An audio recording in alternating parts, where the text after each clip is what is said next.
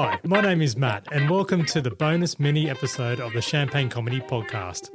In episode 36, where the Late Show team made a Sydney episode to cover the 2000 Olympic bid win, there was a live sketch where they played a role of the Biosphere 2 team which had come out of their containment and took questions from journalists in the crowd. One of these journalists was Laurie Zion, who was then a Triple J radio presenter. Laurie has an extensive history being a music journalist, writer, researcher and media personality for over 30 years.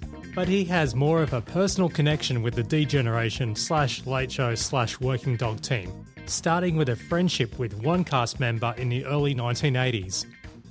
I wanted to know more about Laurie's background and he agreed to have a chat as soon as my cheque was cleared by the bank. Laurie Zion, thank you for joining. It's a great pleasure. What is your background, in fact, with media? So my background in media kind of intersects a bit with Santo Cilaro's.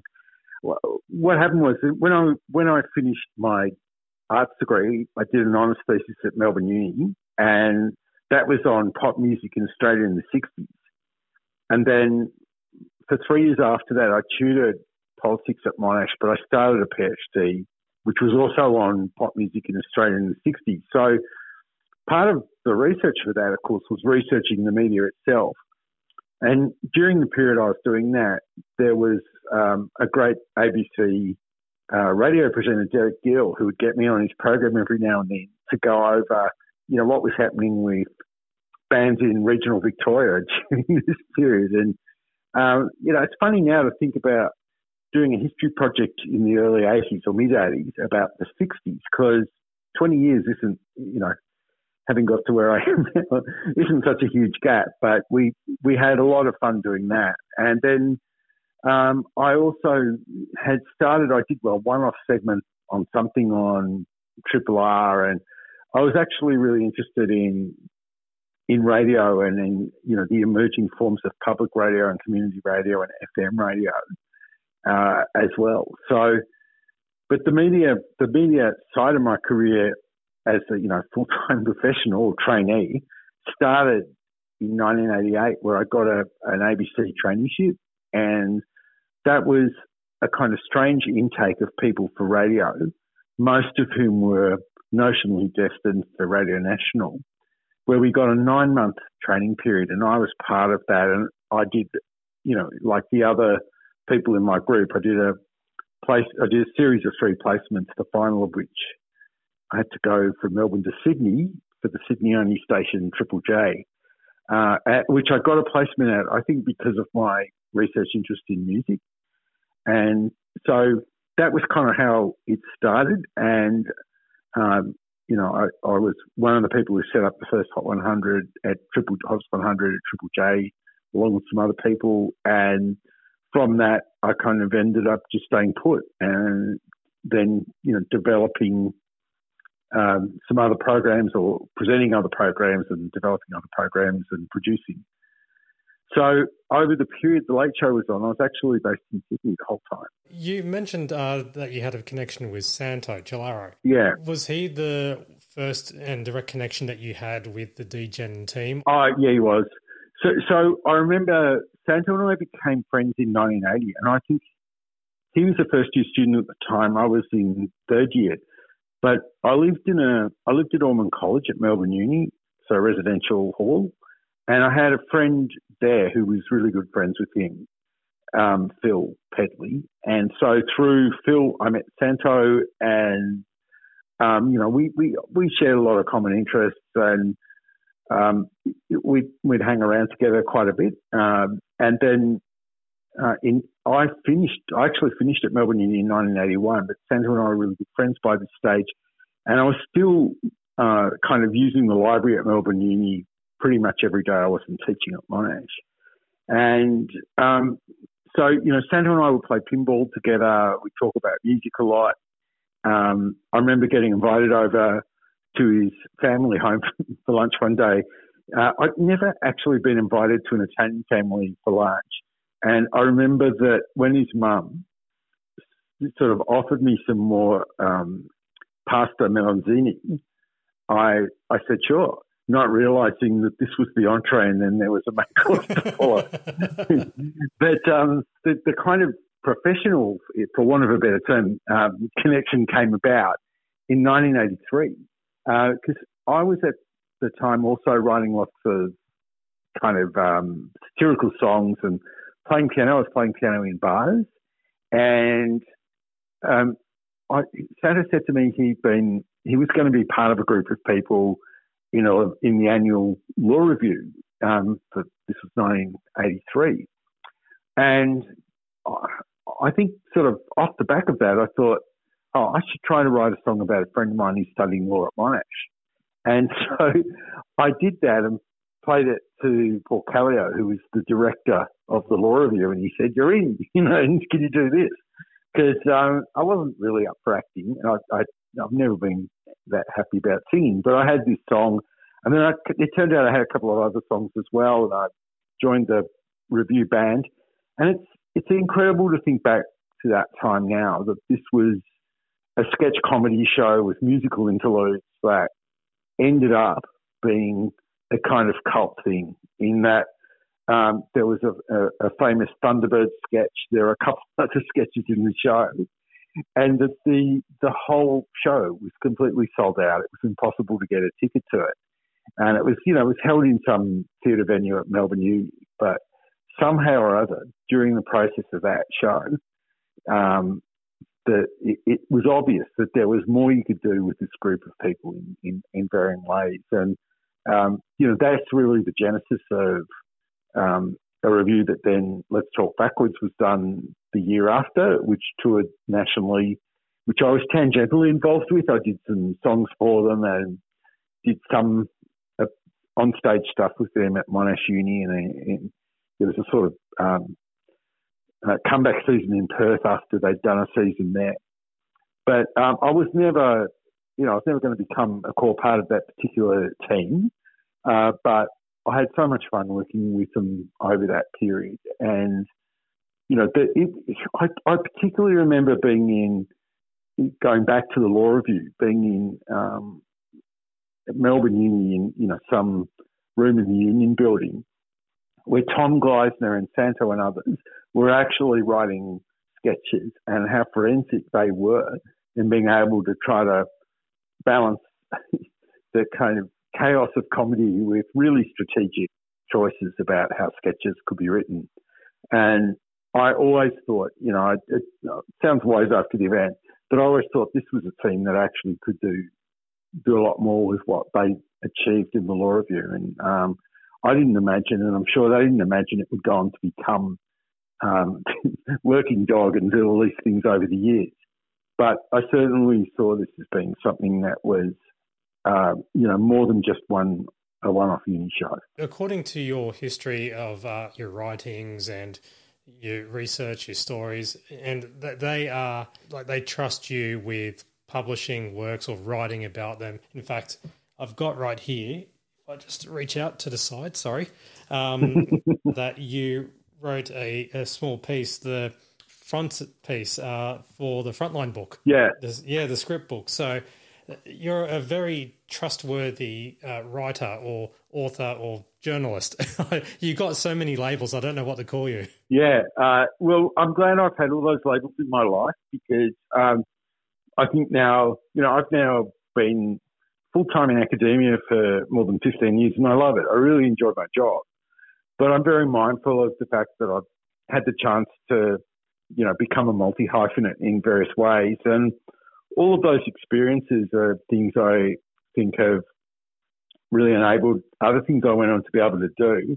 And more than that, and above all that, really, they forged friendships that have lasted, over decades. So that's been a huge thing in my life, that through my engagement with this particular group, and I'm friendly with other people in the group, but Santo's my conduit into it. But I've really enjoyed the bits of work and the association with other people on that team as well over time. And I'm really glad that, I guess, at that particular time, there are a group of people who were bold enough to actually say, let's see where this can go. Took this year off, which was really their career-defining decision of what Working Dog could become. And I wasn't on that boat. I was committed to other stuff. But I do feel that it was, hugely significant that they did that. And I was very, very happy to be, in some ways a kind of adjunct to some of the stuff that they did. And I really enjoyed writing that opener for Frontline, the introduction to the Frontline book, because to me, when I watched it, Yes Minister was still fresh in our minds, and I thought, whatever they're doing here, it's going to be timeless. And I think I was right that you play a Frontline episode now, and it doesn't really feel that it's archival. It somehow feels very contemporary. And the thing that I really appreciated about them over that period was, The Late Show was a hugely successful show that ran a couple of seasons, and then they changed gear and did Frontline and did other things. And the bravery around those choices and the adventurous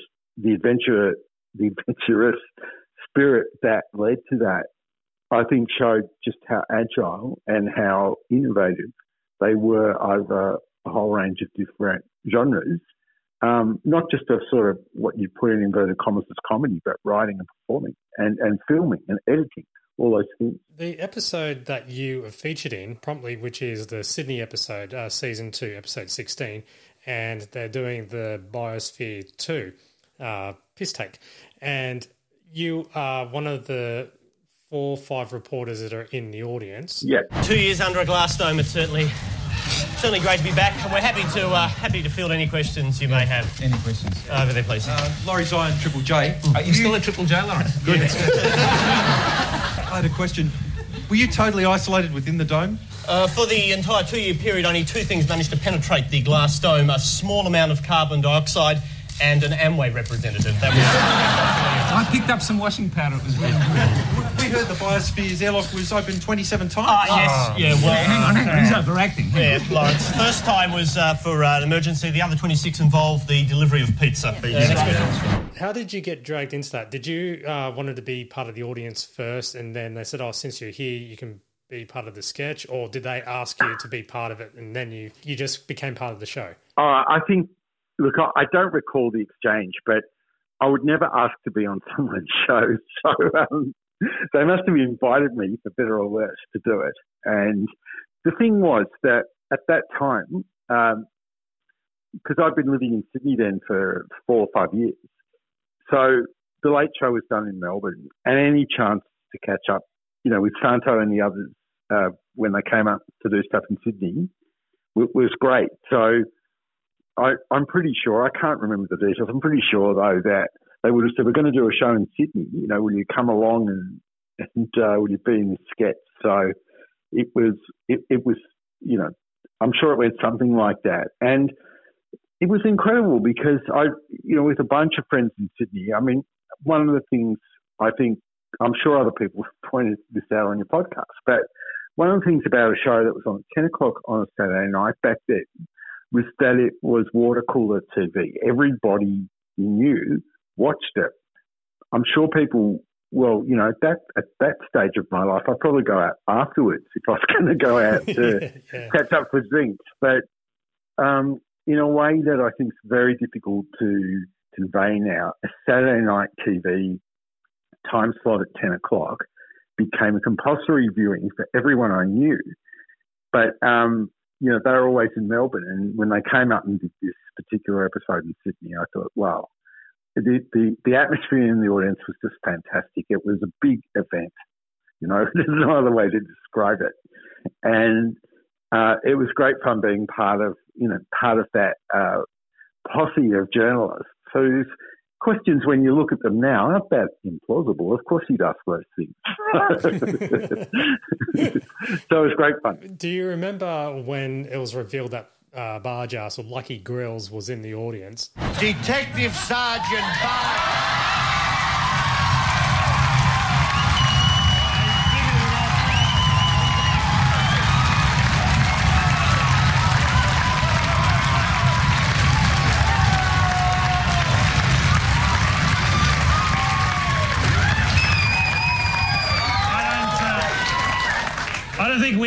credited, Detective Sergeant.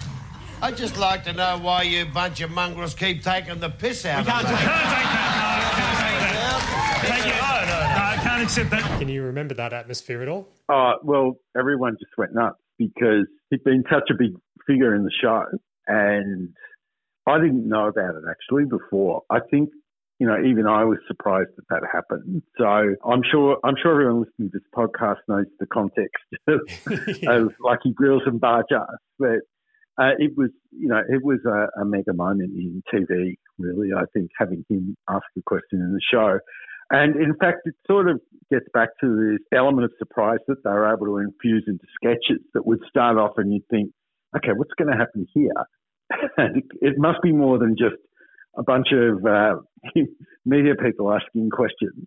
There's going to be something else that happens to take this sketch into another realm, and that was the moment. As you are a DGen Late Show fan, what is, and I'm going to ask you a really hard question here, what is your favourite sketch? Well, there are a lot, but I think that the moment that they pushed into the stratosphere, so that the 2-minute toilet break was just a classic idea, and musical mix-up at the end with the episode with Joan Kerner was up there. But Piffy, when he did the toilet break as a sort of musical dance act, I think to me that was the funniest thing I'd ever seen on Australian TV. It was so out there. Ladies and gentlemen, Graham and the Colonel's opening theme tune as performed by Piffy!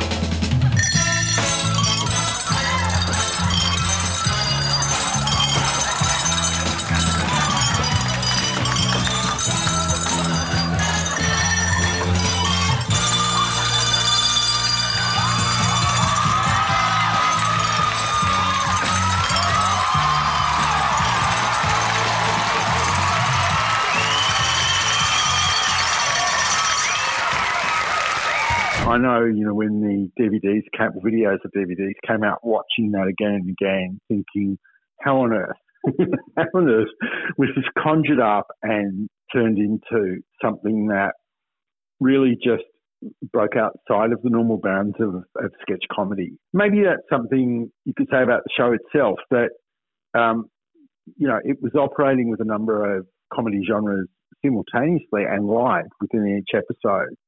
And the element of surprise that came with that particular toilet break was just so unusual, never to be repeated.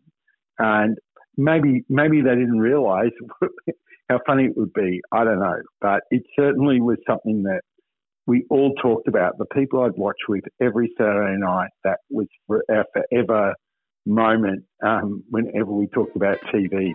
Thank you to Laurie Zion for coming on the podcast, and thank you for listening. Please feel free to share our podcast around, and if you're feeling generous, a positive rating on your podcast provider. My name is Matt for the Champagne Comedy Podcast. Catch you next episode. The Champagne Comedy Podcast is made for champagnecomedy.com and is produced by Matt Fulton Productions, mattfulton.com.au.